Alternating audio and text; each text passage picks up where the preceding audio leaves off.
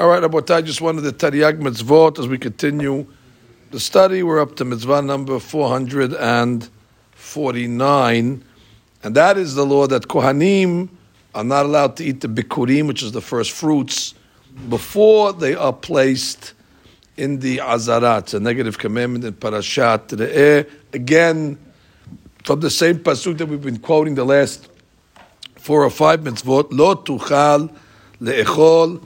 The Torah is saying you cannot eat these items in your domain. One of the items is utrumat yadecha. Utrumat yadecha is referring to bikurim. Now, it is clear that Kohanim are able to eat bikurim. It's one of their matanot. However, they're not allowed to eat it before it is actually brought to the Azara and placed there.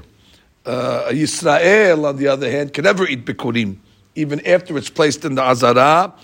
And he would be Hayav Yisrael who eats bikurim, no matter what, no matter where, mita b'deshamayim. Kohanim are only Hayav if they eat it prematurely. So it's really similar to the case of Maaser Sheni of Yisrael.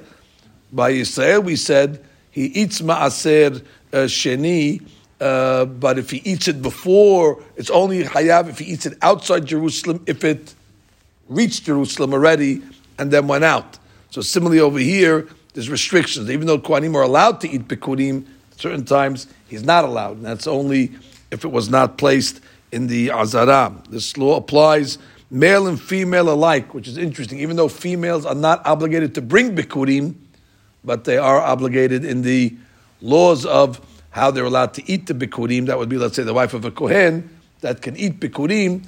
However, she's bound by the same laws only after Hanaha Be'azara. The Kohen that ate a kezait of bikurim before Hanaha is Hayav Malkut. Israel that eats bikurim at any time would be Hayav Mita B'dei Shamayim.